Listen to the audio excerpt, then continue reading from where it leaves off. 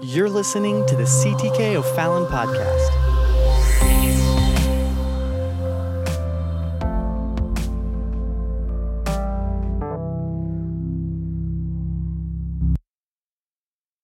Amen. Mark chapter number 12. And I'm going to read just a couple verses of scripture, then I'll let you be seated here. How many help me preach this morning? Amen. Now, I heard Brother Kendall preach real short Wednesday night. Bless God. So you got to get with me so I can preach short today too. Amen. Then come unto him the Sadducees, which say there is no resurrection. And they ask him, saying, Master, Moses wrote unto us, if a man's brother die and leave his wife behind him, and leave no children, that his brother should take his wife and raise up seed unto his brother.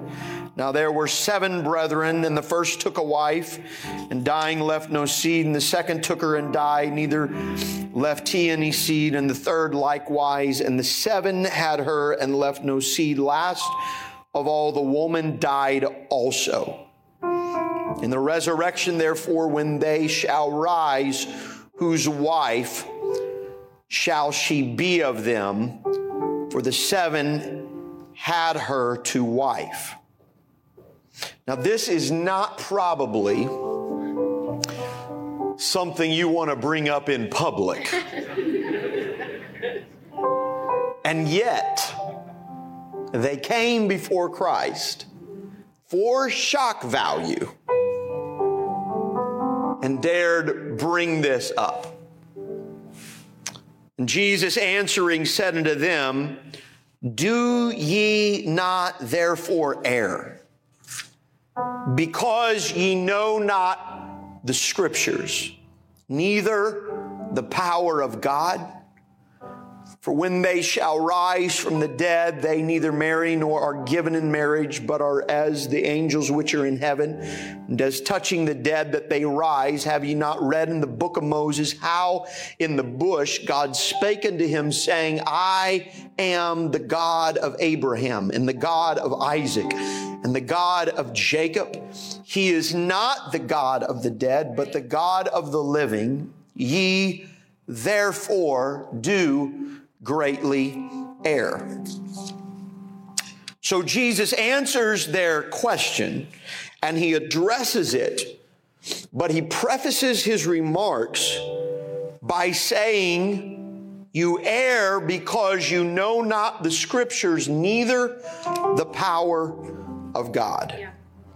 The New Living Translation terms it this way: your mistake is that you don't know the Scriptures and you don't know the power of God. So I want to talk to us, if I can, for just a few moments this morning on this thought: playing games with God. Playing games with God. Let's lay our Bibles down and ask the Lord one more time just to open our hearts to receive what His Word would speak to us. Lord, I thank You for Your Word. I thank You today for being attendant to Your Spirit and Your Word, letting us have the liberty that we have today to come in this manner. But I pray right now that without Your Spirit, God, we cannot see, our ears cannot hear. But Lord, open up our hearts today, and I pray that You would minister to someone that is here, someone that is watching, someone that is seeking for You this morning. In Jesus' name we pray. Come on, can you just pray in the Holy Ghost a little bit and let the Lord know, amen, that He has a liberty in this house. Hallelujah, Lord. God, I worship You this morning. God, I magnify Your name this morning. Hallelujah, hallelujah, hallelujah. Come on, somebody send up a hallelujah to the Lord today. Jesus, I bless Your name. God, I worship Your name. Hallelujah, Lord, I praise You today. Hallelujah, hallelujah, hallelujah. Hallelujah, be magnified. Amen. God bless you. Amen. You can be seated this morning. Amen, amen, amen. Hallelujah, hallelujah. Playing games with God. It is always interesting when you go to the Word of the Lord and somebody has a certain expectation and then you read a passage like this, how quiet it gets in the crowd. as people begin to wonder, where's he going with this? What did I get myself into? Imagine that was probably sort of the same situation that it was that day when these Sadducees come to the Lord and they begin to bring up this issue and this question. It is a hypothetical. It is a hypothetical, if you will, to the extreme. And it was a remote safety in the law mechanism that God put in there. And it was taken out of context and twisted in terms. And now they come and they bring this hypothetical to the Lord to challenge him, to put him on the spot. They were expecting it to be awkward. And in that moment, they were seeking validation. They were trying to trip him up. They were trying to entrap him in words. And it was all to justify themselves, to make themselves look better. Look at what Mark says. He says, then come unto him the Sadducees, which say there is no resurrection. He identifies the issue with these people, this group of people that come. Of course, without getting too deep, the Sadducees and the Pharisees were the two ruling parties, if you will, for lack of a better term, within the religious structure of Judaism. And the Sadducees were the class of priests that were ruling at the temple. It was the Pharisees that Christ calls out many times for being hypocrites. It was the Pharisees that Christ speaks against and to in the Sermon on the Mount, their reinterpretations of the law. But the Sadducees is the ruling class in the temple, the priests that were in charge. They were, in many ways, they were Roman in lifestyle. They were Jewish in ceremony only. They were not necessarily believers in what they were practicing and what they were doing. They had made a money machine of the works of the temple.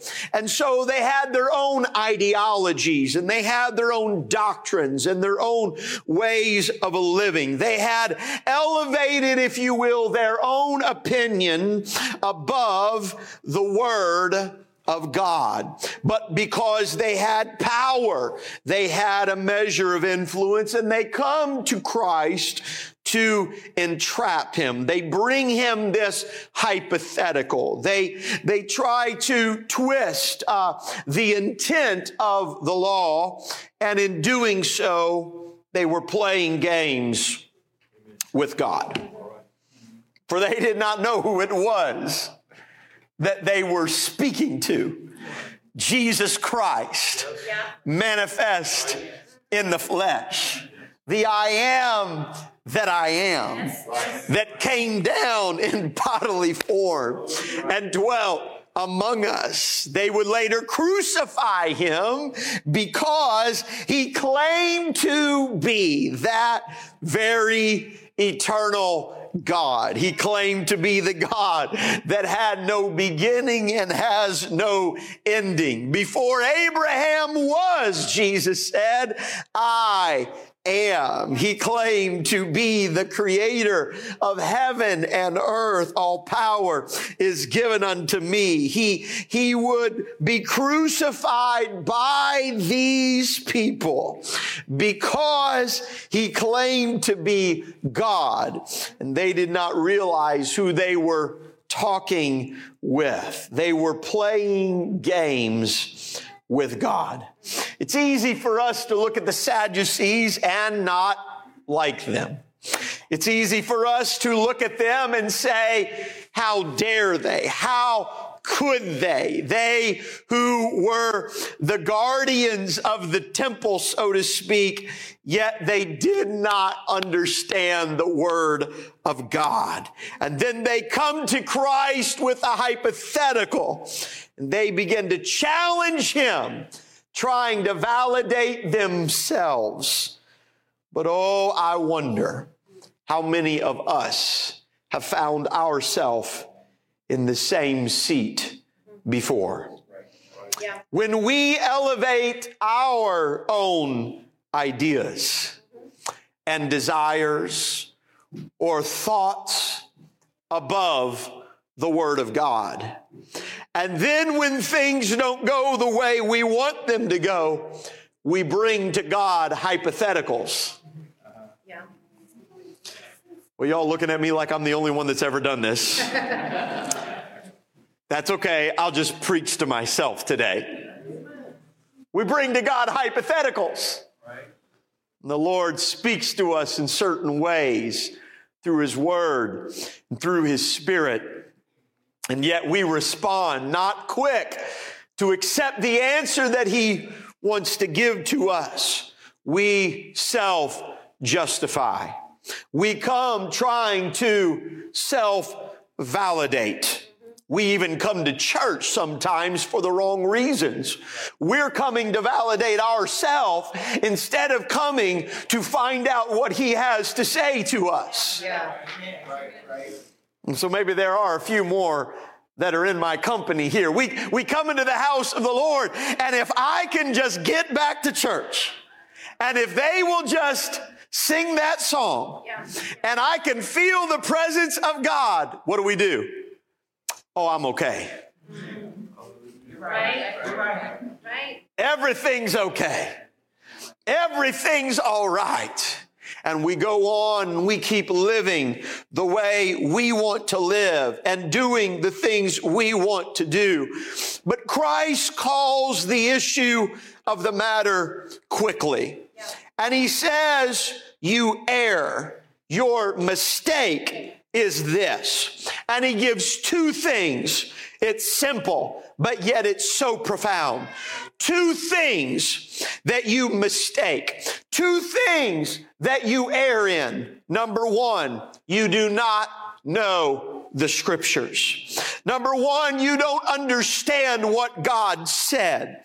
Your religion, your faith has become more about what you think God said than what God actually said. It's become more about what you think God should say than what God actually said. He said you don't know the Scriptures. And He said the second thing is you do not know the power of God. He goes on and He answers them. He identified what they were challenging Him with. They say there is no resurrection. And He says, well, first of all, your hypothetical is crazy, because in heaven, there's not marriage and giving in marriage. He said that is something that God created only for this earth, for our existence here. But once we are in heaven, there is no more purpose in that. There will be no more fulfillment in that, because that's not the desire. Our desire is to be with the Lord forever, to know Him in the fullness of His glory. And He said, so you are limiting the concept here. He said the second thing is absolutely there is resurrection. He could have gone back to Job when Job said, though skin worms destroy this body, yet in my flesh I shall see God. Job held on to the hope that there was a resurrection. He could have gone back to Psalm where David said, it doesn't matter. He said, but someday, amen, God is going to raise me up. He had a hope in the resurrection. He could have gone on through the prophets, but he went all the way back to the burning bush where God identified Himself as the I am that I am. And He went on not only to give Moses a revelation of who He was, that He was a God without limit, that He was a God without beginning and ending, but He said to him, I am the God of Abraham.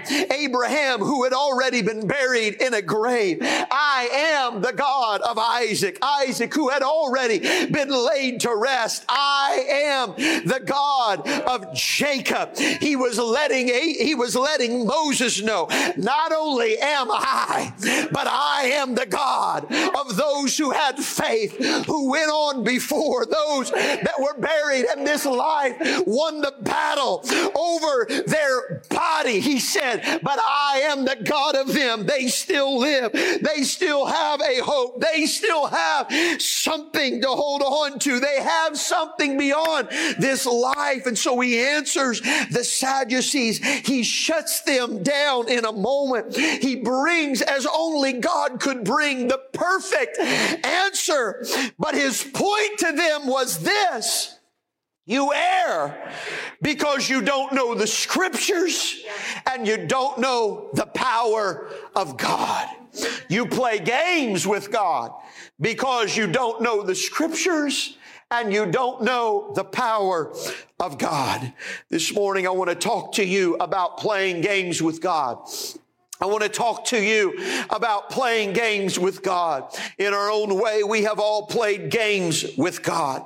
There have been times in each of us where God has called us to something and we've resisted, where God has challenged us to something and we've resisted. Yeah. Even if you haven't been in the church very long or you haven't been around very long, no doubt you have felt the pull and the tug of God at your heart. You have felt God draw you to certain things, and at some point you've either suppressed it or you've yielded to it. And we play games with God. Aren't we human? Aren't we human? We play games with God. Even years after living for God, we can still play games with God. We're really no different. We're really no different than our children. This morning we got up and Lucas saw that I was getting dressed when he woke up finally, and he said, "Dad, where are we going today?" And I said, "We're going to church." "No." And I just laughed. I thought, what does he have to say no about? I mean, he comes here, sees all of his friends, gets everything that he wants. I leave church and I'm like, why is my son so hyper? And then I find out all of you people that gave him candy. I think it's a plot against me. Why is he saying no? I mean, he sees people that he likes. He talks about y'all. He plays church at home. I mean, it's like he loves this. But then when you tell him no, because it's just like our flesh. We know what we love. We know what we like. We know I love God and all these things. But when God asks things of us, no! Come on, somebody. Don't look at me so straight-faced. No! We play games with God. We say things like, Lord, if you just let me win the lottery.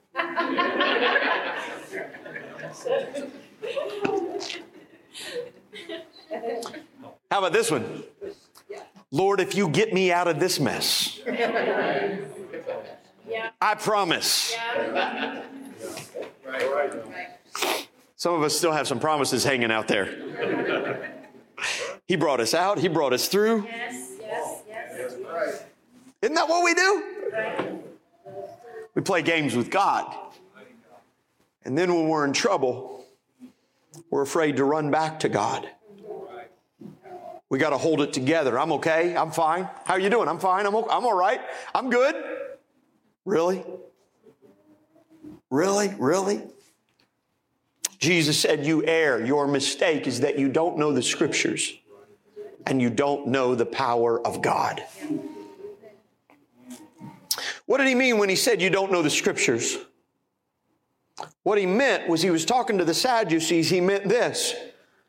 You never believed God could work for you, so you don't believe he will work for you.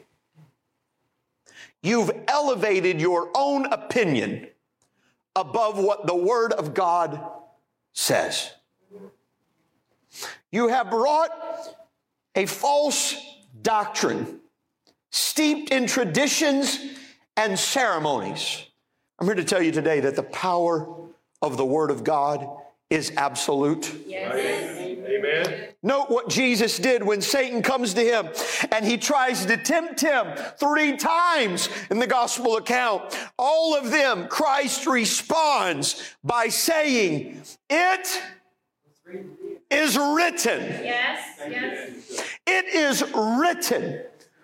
Amen. The Old Testament prophet said, "Heaven and earth shall pass away, but the word of God," come on, it shall not pass away. Amen. It shall not pass away.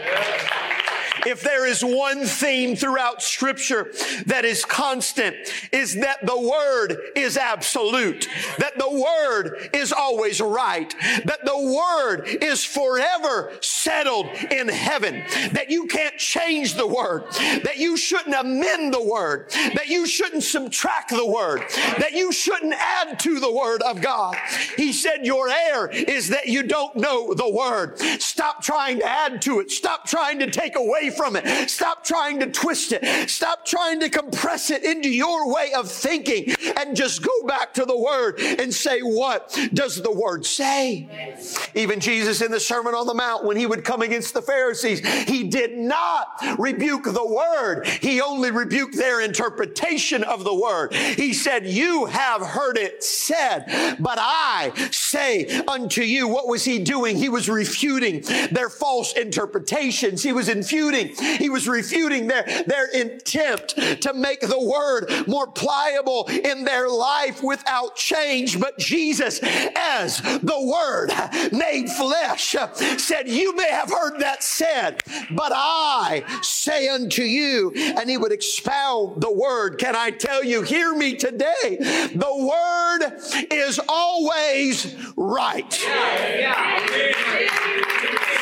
Hallelujah, hallelujah.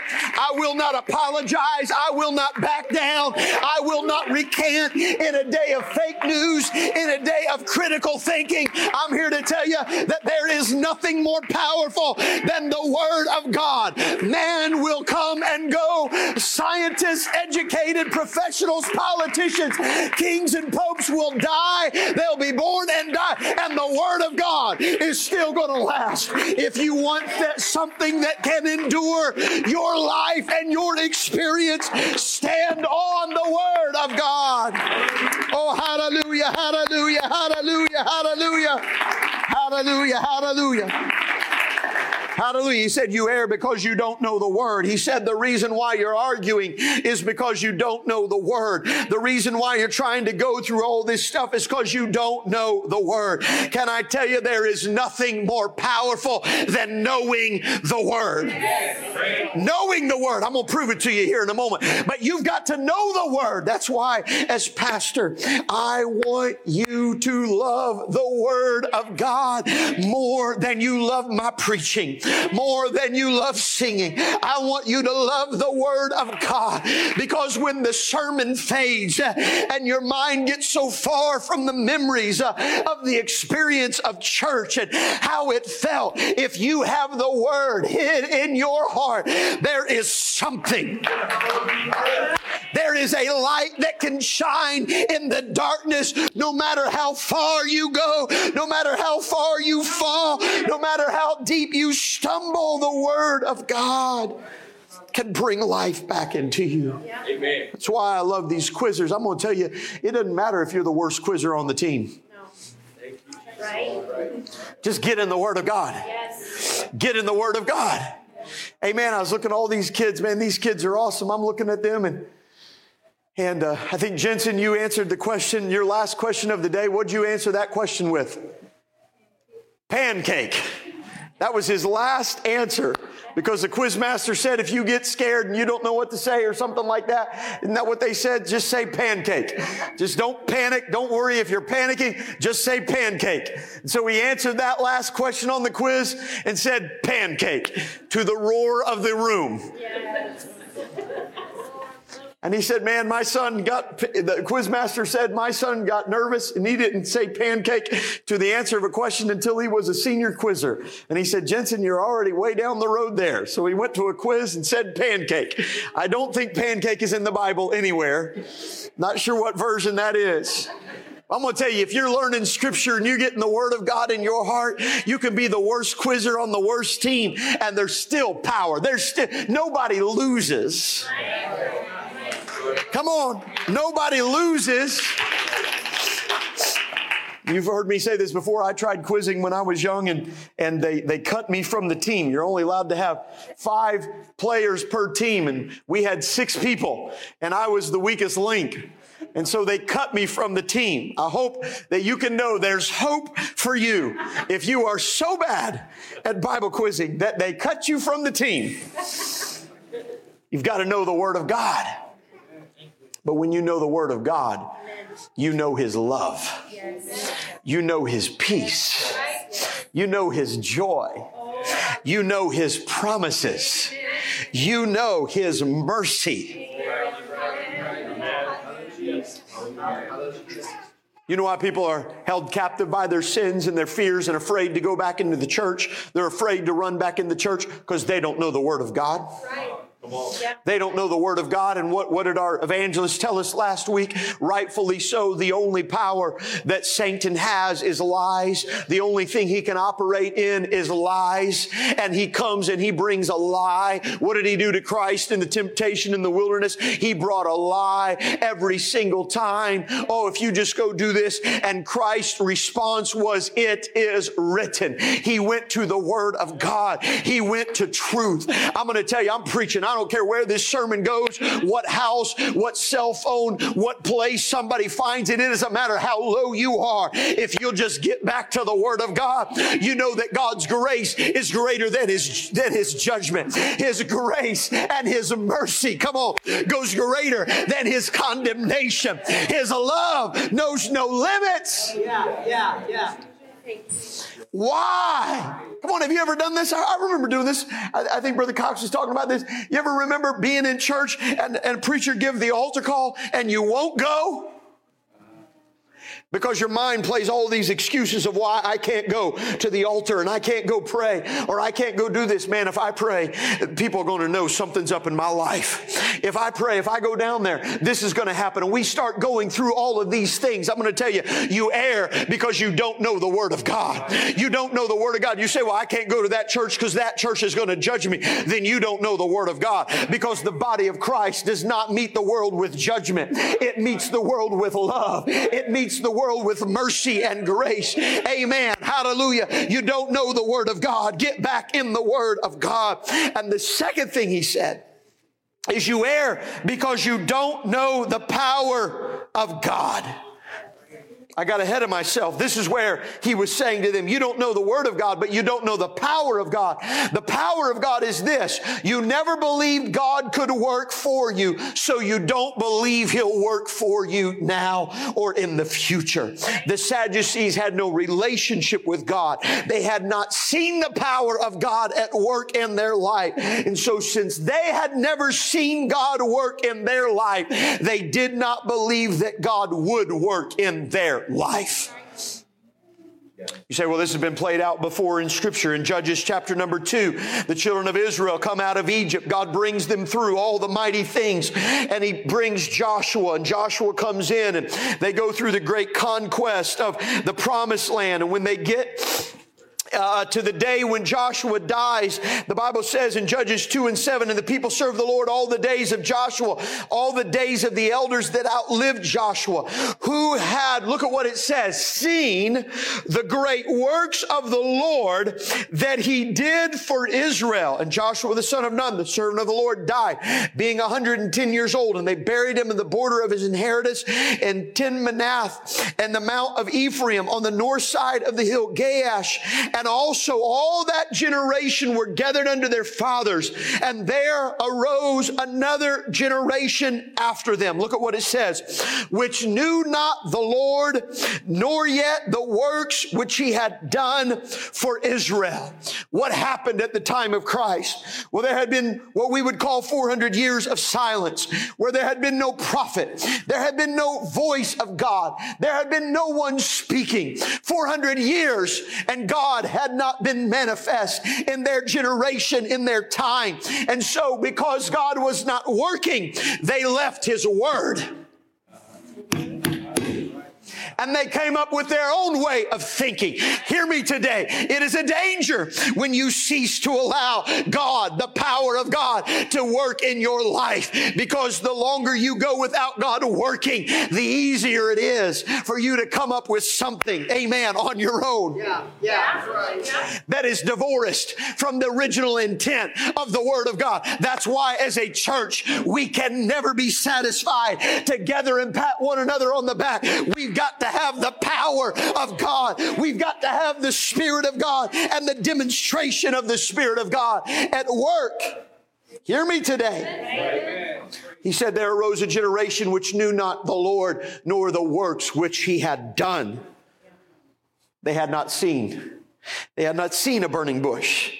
They had not seen God keep the children of Israel safe as the plagues crossed over Egypt. They had not seen God part the water. They had not seen God put a cloud between them and their enemies. They had not walked over on dry ground in the middle of a sea. They had never seen water flow out of a rock in a wilderness and that rock follow them around for 40 years. They had never seen manna fall literally out of heaven every day, every morning, new every morning. They had not seen, amen, the Jordan waters parted as the priest's feet touched that water. They had not seen God bring a victory at Jericho just because they obeyed the word of the Lord and they shouted and praised God. When they got to that place where they had never seen the word of God, the Bible tells us in Judges that they ran from God and they ran from his ways. And what Jesus told the Sadducees on that day was, you don't know the word of God and you don't know the power of God.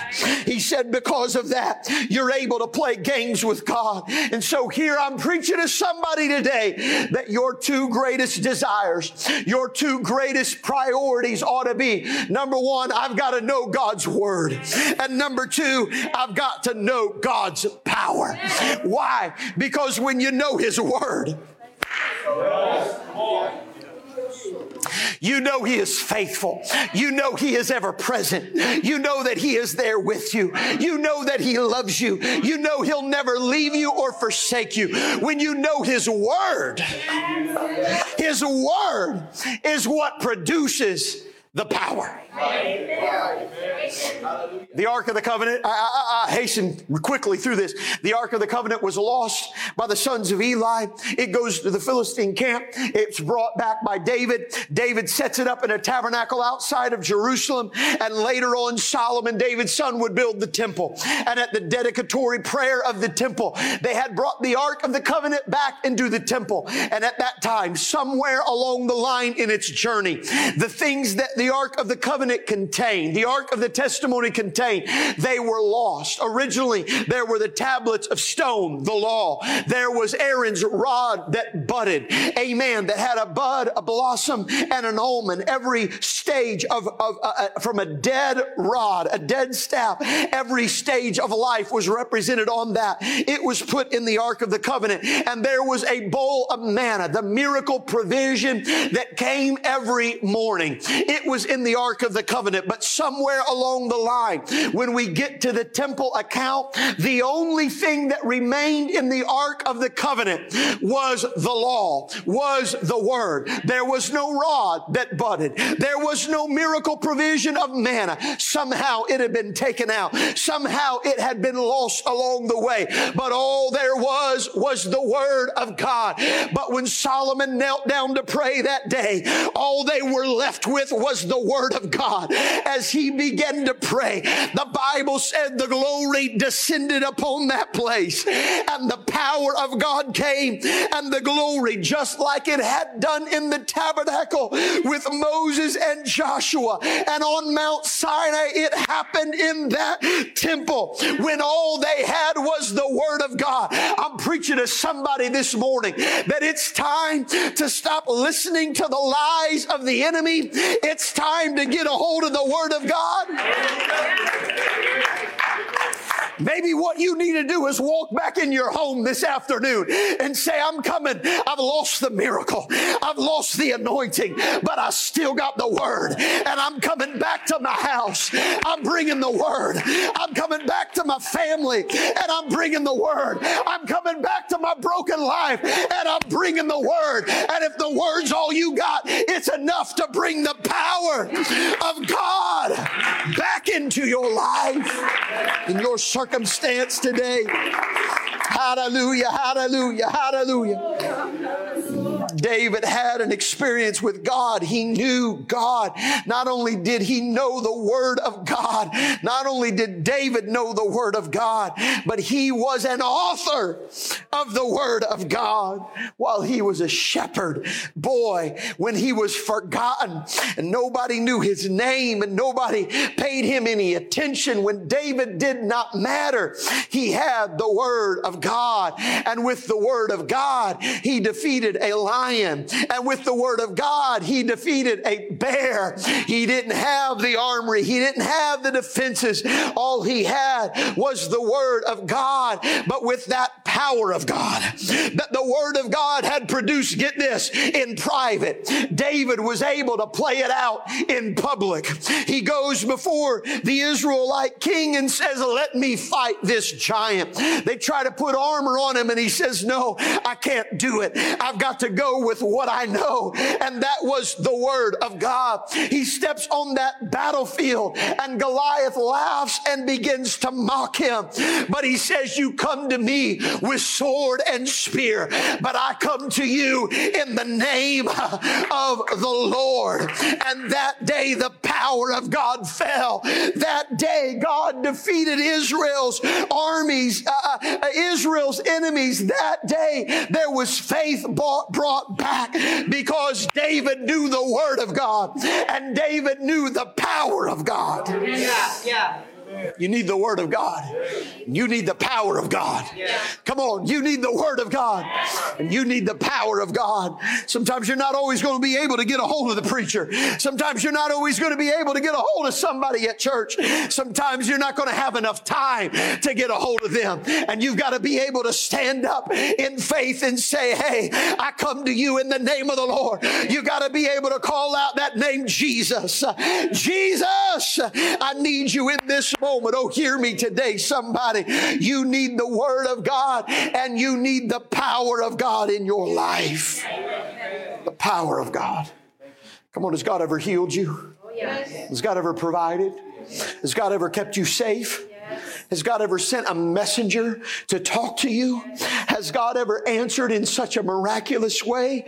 I could go through my life. It's the little things that make the difference. But I can tell you I know there's been a few times where had it not been the Lord, I know it had to be the supernatural power of God that was working. It had to be the supernatural of God for somebody to come through, and He came just in time. He healed. He provided. He made a way. He kept us safe. He did something. Sometimes it wasn't even a matter of life and death, and yet God answered the prayer just to prove to me that He was still listening, that He was still there. It's that power of God. It's that Word of God that gives me faith. We walk by faith and not by sight. How do you go through a pandemic and not panic? How do you go through sickness and not fall into despair? How do you go through destructive seasons and not get depressed? Because you know the Word of God and you know the power of God. Job said, I came into this world naked, and I'll leave this world naked. But blessed be the name of the Lord. Though He slay me, yet will I trust Him. Why? Because I know the Word of God. And I know the power of God. Abraham, take your son, your only son Isaac, take him up the mountain and sacrifice it. He didn't argue with God. He didn't play games with God. He didn't bring up hypotheticals. God, well, if I did this, it would actually be better. God, for you, it'd be better if I gave you this, Lord. It'd be more beneficial for you, God, if I did this. No, he took his son and he said, we're going up to sacrifice. And on the way up, his son said, Dad, we've got the wood and we're going to build the altar. But Dad, where's the sacrifice? And Abraham said in faith, knowing what God had commanded him, but he said in faith, God will provide himself a sacrifice. God has asked for the most precious thing. I don't understand it. It does not make sense. But one thing I know about God is his ways are above my ways. His thoughts are above my thoughts. He does all things well. That he loves me from the end to the beginning. That he has my best interest in heart. And I'm going to trust him. He is not going to give me something only to rob it from me and cause me doubt and despair. He's not a God like other gods. He is not satisfied by my pain. No, he is satisfied by my joy. He is satisfied by my blessing. It was the Word of God. So why aren't you given what God's asking you? It's because you don't know the Word and you don't know the power. Why aren't you surrendering what God wants from you? Why aren't you wholeheartedly trusting in God? It's because he said you err. You don't know the Word of God. And you don't know the power of God. As they come to the music, I close with this.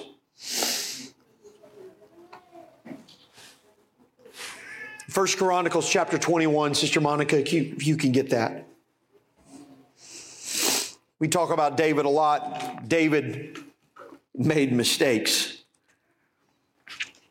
We can identify much of our life through him. There's so much narrative of his life that we're given, and it's very easy for us to give into the temptation of being uber critical of David, anointed of God and all of his exploits. Yet for adultery, he would commit murder. He would repay. As the prophet walked in that room, David gives the parable. David says that man must pay fourfold. And the prophet then, after he had proclaimed the sentence, said, you, sir, are that man. He would repay fourfold. 4 deaths would follow in his house. But the greatest failure of David is found in 1 Chronicles chapter 21. David, who knew both the Scripture and the power of God, was susceptible by his own pride. God told him not to number the children of Israel. And the Bible says, and Satan stood up against Israel and provoked David to number Israel. David's greatest failure was not when he succumbed to his flesh, but it was when he succumbed to Satan's influence and desire in his life. Nearing the latter part of his life, it happened. How could this happen? The story's told. God was displeased with this thing, verse 7 of 21 of 1 Chronicles, and therefore he smote Israel. And David said unto God, I have sinned greatly because I have done this thing. He was not alone in numbering Israel. He was complicit. All of those others that had joined in, knowing that God's word had said, don't do this. David's being susceptible to demonic or satanic influence as the leader caused other people to join together with him in defying the word of God. He said, I have done this thing, but now I beseech thee, do away the iniquity of thy servant, for I have done very foolishly. And the Lord spake unto Gad, David's seer or prophet, saying, go and tell David, saying, thus saith the Lord, I offer thee 3 things. Choose thee one of them, that I may do it unto thee. This is how crazy this story plays out. It's the only time in Scripture that God comes to someone and says, judgment's coming, but I'm going to let you choose. So Gad came to David and said unto him, thus saith the Lord, choose thee either 3 years famine, subject to the harshness of nature and what happens to men in that survival, enraged state of mind. Or 3 months be destroyed before thy foes, while that the sword of thy enemies overtake thee. Or your enemies will be given 3 months free reign coming against you. Or else, he says, 3 days, the sword of the Lord, even the pestilence in the land, and the angel of the Lord destroying throughout all the coast of Israel. Now therefore advise thyself what word I shall bring again to him that sent me. David knew the word of God, and he knew the power of God. We find him at his lowest point of satanic influence, making an entire nation sin against God. Look at what David said. I am in a great strait. Let me now fall into the hand of the Lord. For very great are his mercies. But let me not fall into the hand of man. Nature's relentless. It's without mercy. There's no mercy in a hurricane, in an earthquake, in a tornado. Enemies, when they get hate and they taste hate, they won't stop until every single one of you are dead. God, as Almighty in His justice, said, justice must be done. But because David knew the Scripture and he knew the power of God, he refused to play games. Would have been natural to say, well, let's take the famine. I'm the king. I can survive famine. I can sell things. I can get out of that. He refused to play games with God. He came back to God and said, God, I'm going to surrender at your hand because I know your mercies are great. I'm going to tell you, you don't have to play games with God. You don't have to play games with God. Have you made a mistake? Have you messed up? Maybe this week you did something. What draws us back to church? What brings us back to the altar of repentance? What brings us back to the presence of God is knowing the Scriptures and knowing the power of God. You can come quick. Paul said, I go boldly into the throne room. Paul was raised a Pharisee. He was of the strictest group of people that were of Jews. You would not have ever talked and used that language. I can't go into the throne room. The throne room, I'm not good enough. I'm not holy enough. But because Paul knew the Scripture and he knew the power of God, he said, I can go boldly into the throne room. It's knowing the Scripture and knowing the power of God that gives you that chance to run back to the mercy of God.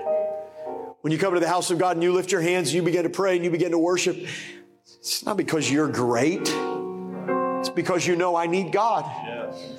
I don't walk in. Come on, you know how it is. The devil lies to you, doesn't he? Come on, you want to get out. You want to come worship. You want to worship God. You want to stand up. And the devil said, who are you to think you should stand up right now? Put your hands down. Who do you think you are? Don't sing too loud. Somebody's going to hear you. And I know they know where you are. Look at you. They know where you've been. They know what you've done. I'm going to tell you, first of all, that's not true. The devil's lying to you. I'm going to tell you, when you come in and you know the mercy of God, you don't care how you look. You don't care how you smell. You don't care what anybody else thinks. I'm not coming for you. I'm coming for the mercy of God. Coming to the house of the Lord, you know you made mistakes this week. Yeah, that's right. That's why I'm back here today. Come on. I need the Holy Ghost today. You need God. I need God. You come running back to an altar. I need God's Spirit. I need God to fill me with the baptism of the Spirit. I need God to renew me in my life. Why do we go days without the presence of God? Because we don't know the Scriptures and we don't know the power of God. Stand together with me this morning. Don't play games with God. He still loves you. He's still reaching for you. God still has hope for you, promise for you. You cannot exhaust God. You can't exhaust Him. He says, you weary me, but God doesn't get weary like we get weary. He says that for our benefit, so that we will understand how we are treating God. He's not saying that as a description of how He is, because He's the one that loves so much that He gave everything, that He comes down. Heads are bowed and eyes are closed. Lord, in Jesus' name, I pray this morning that we would not play games with You, with our life. Your call and your challenges to us. God, we've got to surrender. God, I'll surrender to the mercy of God. I'll surrender to the hand of God today. Because I know that if I fall in Your justice, I know that Your justice has an ending, because You're a Redeemer. You're a Savior. I need You today. I need You today. Amen. I wonder right now if there just be just put everything else out of your mind. I ask you to close your eyes and bow your head, not only in reverence to the Lord, but more, and just put everything else out. You don't even have to bow your head. You can lift your head toward heaven. But what if we just closed everything else out and we forgot about who's around us? And in your own way, you just were honest with God right now. Can you just be honest with God right now all across this place? God, I need You today. Come on, can you just talk to the Lord? Come on, just talk to the Lord. Tell Him, come on, God, I came here one way, Lord, but You're speaking to me. God, I came here today maybe coming to try to find validation, but God, I need more than validation. God, I need Your word. I need Your promise. I need Your life spoken back into my heart today. God, this morning, I need truth in my life. I need the power of the Holy Ghost in my life. God, today what I need is a renewal, God. I need peace in my life today, God. I need mercy, God. I've been living with fear, Lord, and I know Your word says we're not supposed to have fear, Lord, so I'm coming back to You today right now. God, I'm coming with the heaviness, Lord, of all the pain in my life. But God, the Bible says that You're the lifter of our burdens and You're the lifter of our head. God, I need You this morning, Lord, right now in Jesus' name. Hallelujah, Lord, in the name of Jesus. Come on, would you just pray that with me right now? Come on, just be honest with God. God, my heart, God, is surrendered to too many lies, Lord, but I know what Your word says. And God, I want to get back, Lord, to the place, God, of running back to You and putting You first in my life. God, I trust You.